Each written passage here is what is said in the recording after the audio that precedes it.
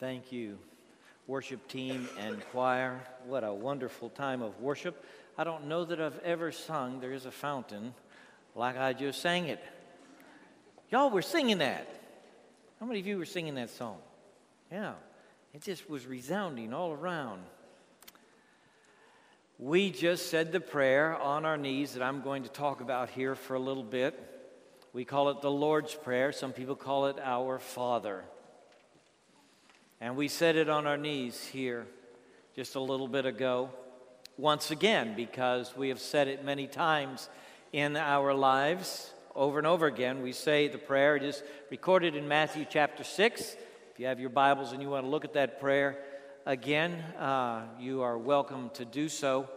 And the prayer says, "Give us this day our daily bread."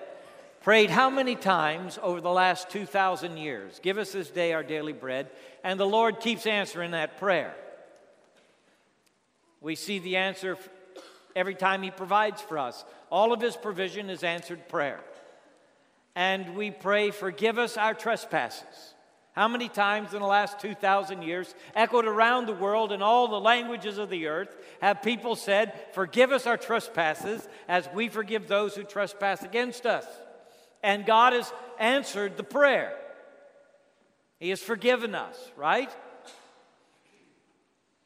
So Jesus taught us. He said, when you pray, say, "Father," which we do over and over again, even when we're making our own prayers, when they're spontaneous prayers, we say, "Father in heaven," our Father, just like Jesus taught us to. We ask for the needs that we have. We ask for the forgiveness of the Father for our sin.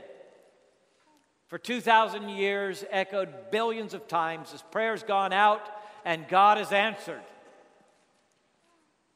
And we've prayed through, "Thy kingdom come, thy will be done on earth as it is in heaven."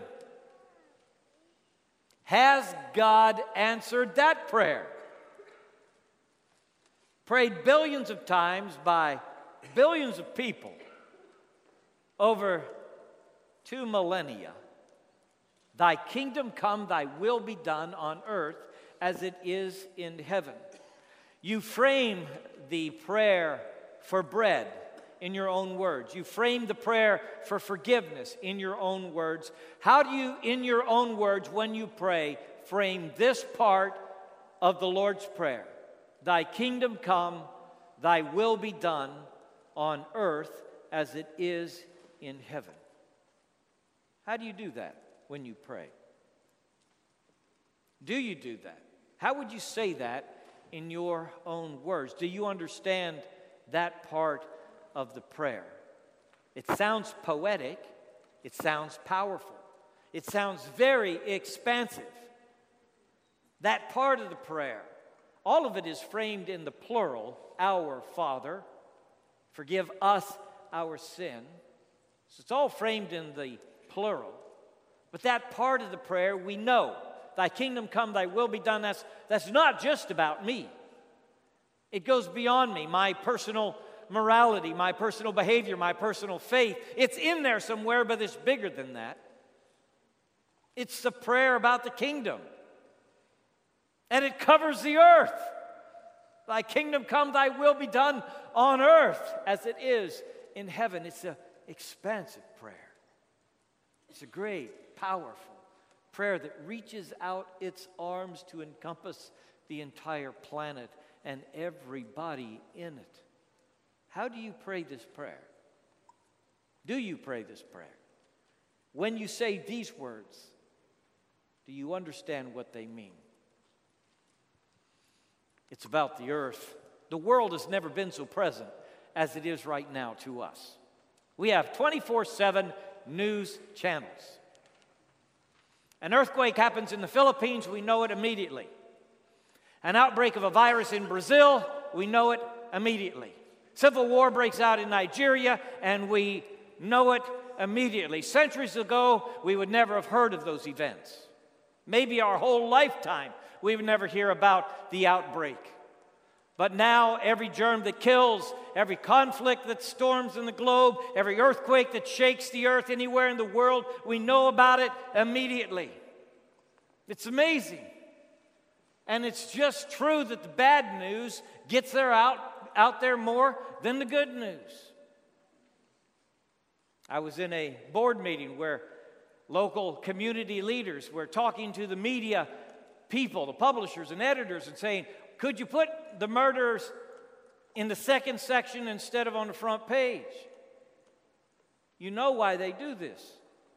Because bad news sells newspapers. I love the sparrows and the doves in my backyard.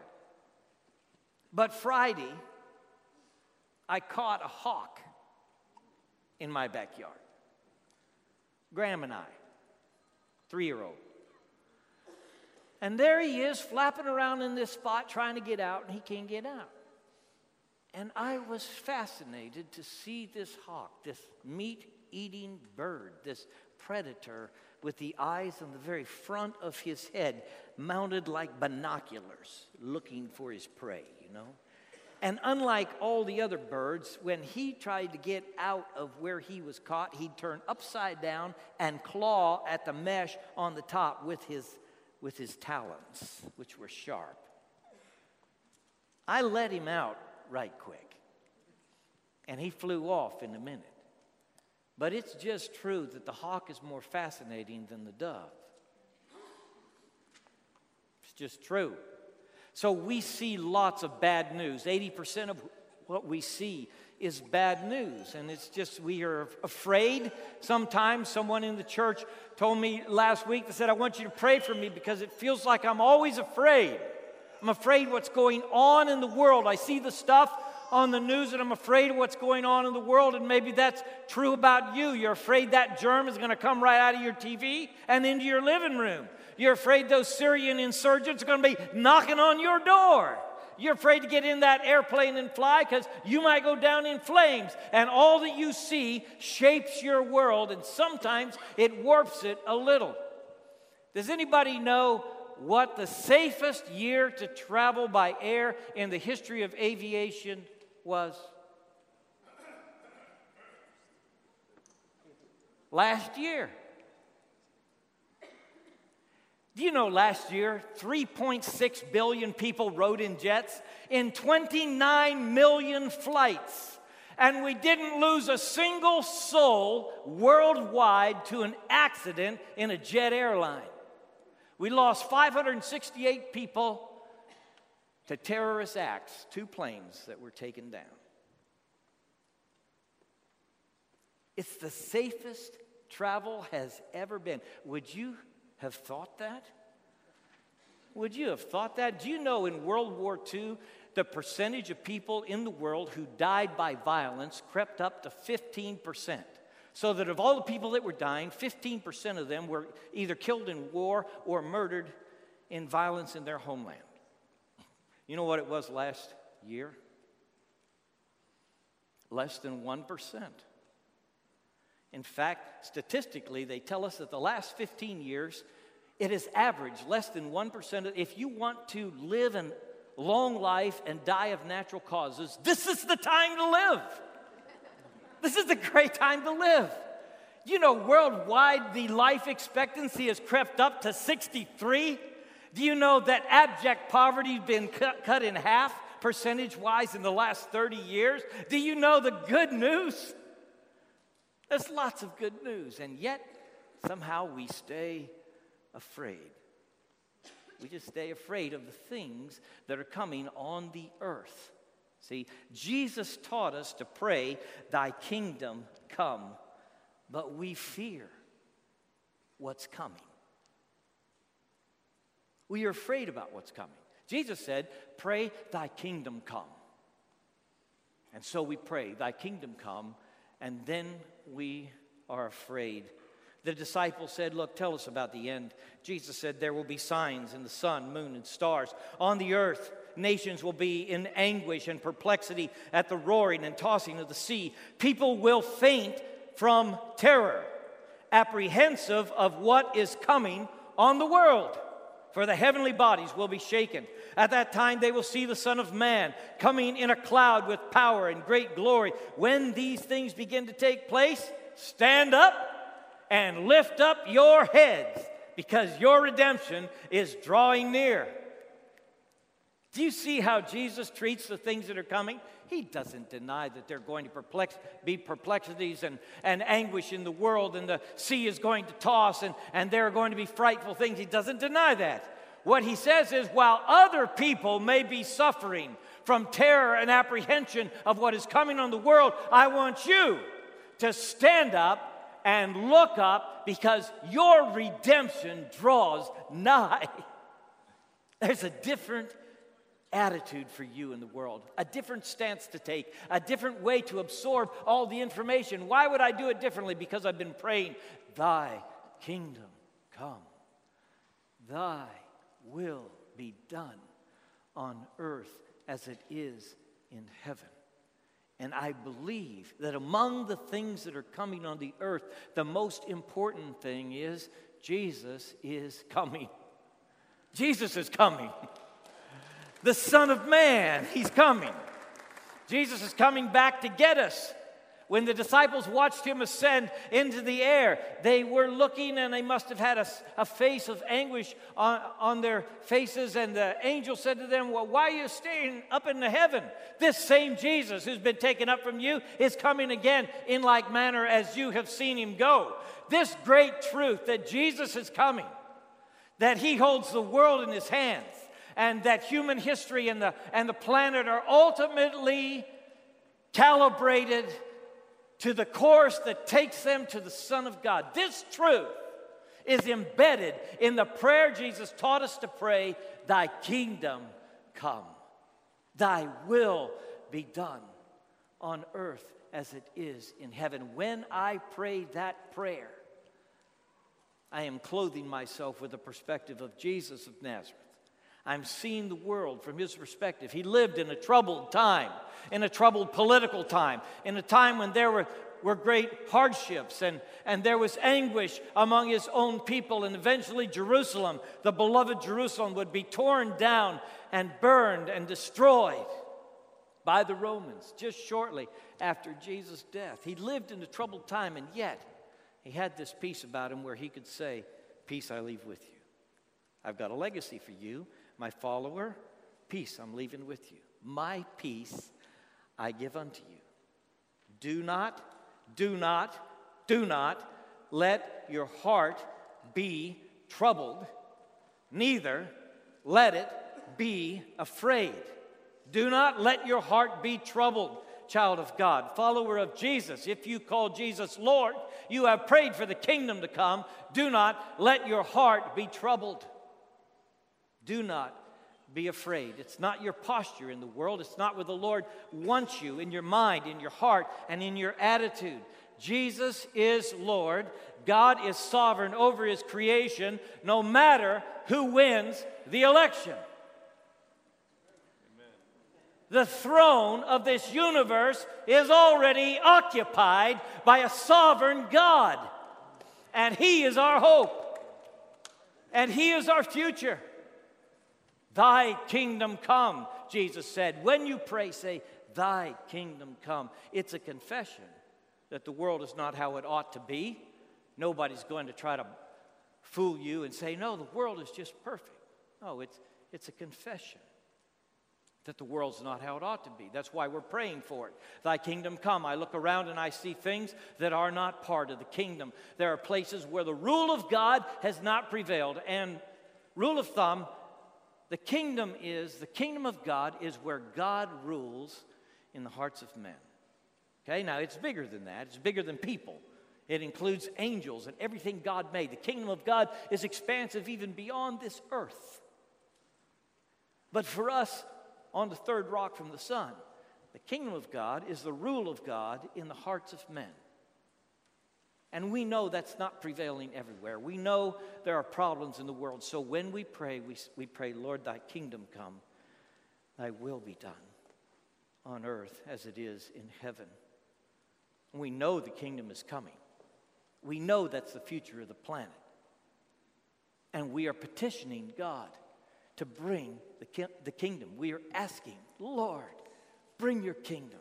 Bring it here. Bring it now. Bring it to the earth Thy kingdom come, thy will be done on earth as it is in heaven. And when I pray that prayer, there's a hope in me, there's a vision in me, there's a picture in me of a world where people love one another instead of hate each other, where there is peace prevailing instead of violence hurting people.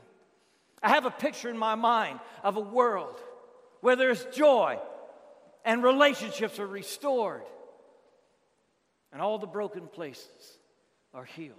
I have this picture in my mind when I pray the prayer, thy kingdom come, thy will be done on earth as it is in heaven. This vision is in me.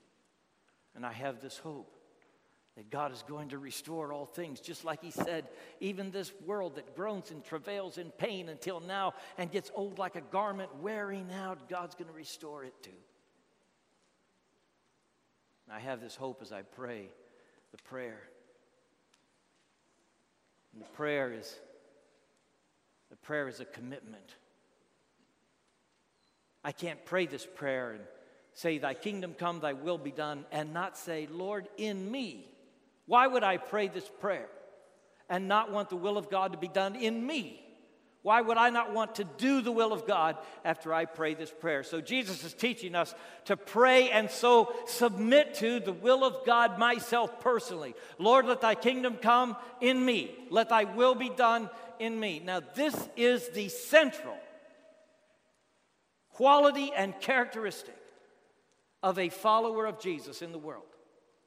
He confesses and means it. Jesus is Lord. Jesus is Lord. If you confess with your mouth, Jesus is Lord, and believe in your heart God raised him from the dead, you will be saved. You'll be saved from fear. You'll be saved from apprehension. You'll be saved from a skewed view of the universe and of the world. You will be saved from your own sin. You'll be saved from a future without God. If you confess Jesus is Lord and believe in your heart God raised him from the dead, you will be rescued. This is the fundamental truth. This is what it means to be a Christian, to confess that Jesus is Lord, and he is the only Lord, the solitary Lord, with no competition. There is no other, only him. So I'm about to speak, and I'm angry, and I bite my tongue, and I wait till the spirit of anger is past, and the Spirit of Jesus prevails in me, and then I speak in submission to the will of God, because I prayed thy will be done in this life, in this tongue. I'm about to do something, and something checks my spirit, and instead of going forward with something I am sensing now to be wrong and sinful, I stop. I confess Jesus is Lord, and I submit to the rule of Christ in my life, and I back away from that thing which has not passed the test of his kingdom. Thy kingdom come means that I am under the rule of Jesus. When I spoke to the secular humanist group, I told them that I was trying to live my life in submission to Jesus and follow him, and I do it imperfectly, but that's my goal, that Jesus is Lord in me. And one of them burst out in the meeting. He said, I would never turn my will over to another person. That's what he said. Well, Jesus is just not some other person. He is King of Kings and Lord of Lords in my book. He's the Savior of the world. He's the Son of God, Son of Man. He is the liberator. He delivers us. I'm with Thomas, my Lord and my God. We fall down before Jesus and we confess him as Lord and God. He is Christ. He is Savior to us. And we willingly submit to him and him alone. We will not submit to another Lord. Jesus alone is Lord. Your will, yourself, all your life, you're going to want to do what you want to do no matter what Jesus wants you to do. That's called being human. Jesus said, you want to follow me? Deny yourself. Deny yourself. Deny yourself. It's the fundamental sin. Hath God said, no, you make this sin, you're going to be like gods. It's the fundamentals. It's the basic temptation. I want to do this. I want to do it my way. It's what I want. What it means to be a Christian is I am submitting to the will of God. Did you know this was in the Lord's Prayer?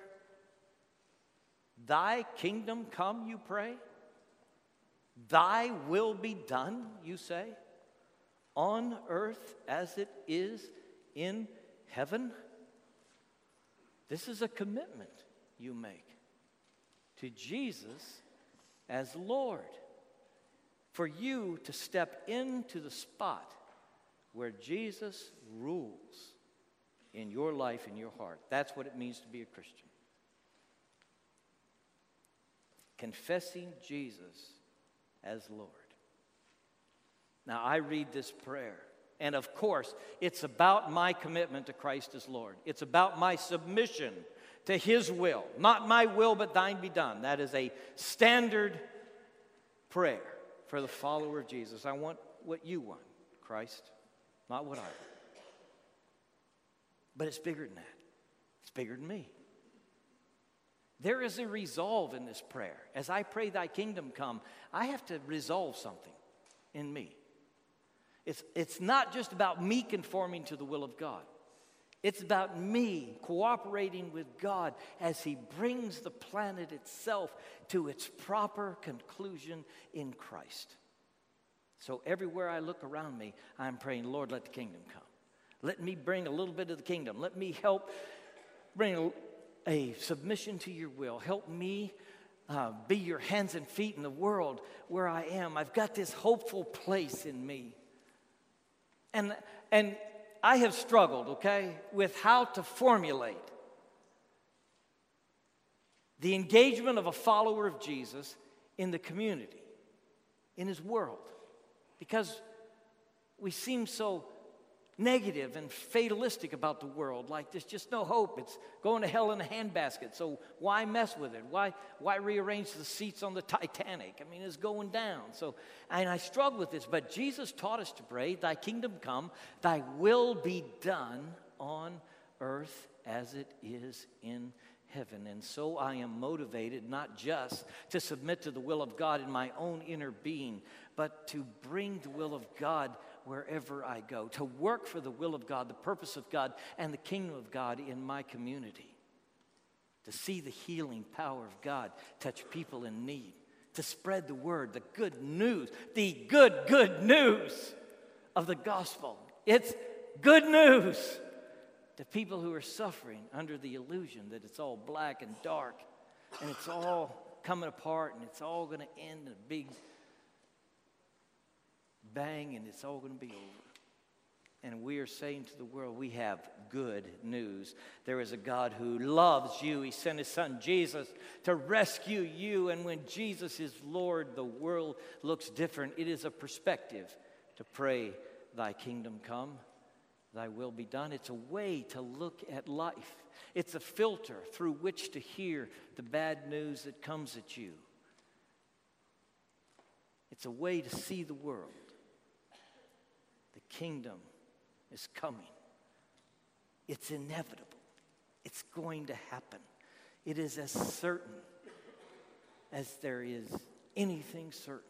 It is certain that God is drawing this planet toward himself, and all things culminate and find their consummation in Christ. This certain truth we know, and so we live in the world with a hope that the world cannot know or explain, because we have our eyes on a future, not of cataclysm, but of a welcome to the Son of God, coming in the clouds with power and great glory, who loves me and gave himself for me. Bow with me, please. Now, bowing is a way of submission. It is an expression of submission. So as we bow and as we close our eyes, we are saying to the great God whose presence fills this place, we submit to you, Lord. We bow in your presence. We recognize you as God and you alone. If you have never confessed that Jesus is Lord, if you've never trusted him as Savior, if you've never confessed your sin and received his forgiveness, what a moment to bow your head in this moment of worship and to present yourself unto him. Just like you are. Lord, here I am with all my trouble, all my sin, all my failure, all the ugly things. Here I am, God. I know you know it all. You see it all. Forgive me. And then to confess, I believe Jesus died on the cross for me. I believe he rose again. And then to receive, Lord, I receive you as my personal Savior. As many as receive him, to those ones he gives the power to become the sons of God. Lord, I receive you into my life, and I confess that you are Lord. God, I pray for that person in this room who has hesitated on the edge of this confession, that today your Holy Spirit will draw them into the circle of your love. That today that person will confess their sin and that Jesus is Lord. I pray for that follower of yours who's been afraid and apprehensive, and fear has been the way they have seen the world, their perspective in the world. And God, I pray for deliverance from the apprehension, the terror, the fear that grips us. Lord, that we might find our peace, our confidence in you as King of Kings and ruler of this universe. God, I pray that you would draw us unto yourself. And today we might know you more fully and follow you more closely for having bowed our heads in this place.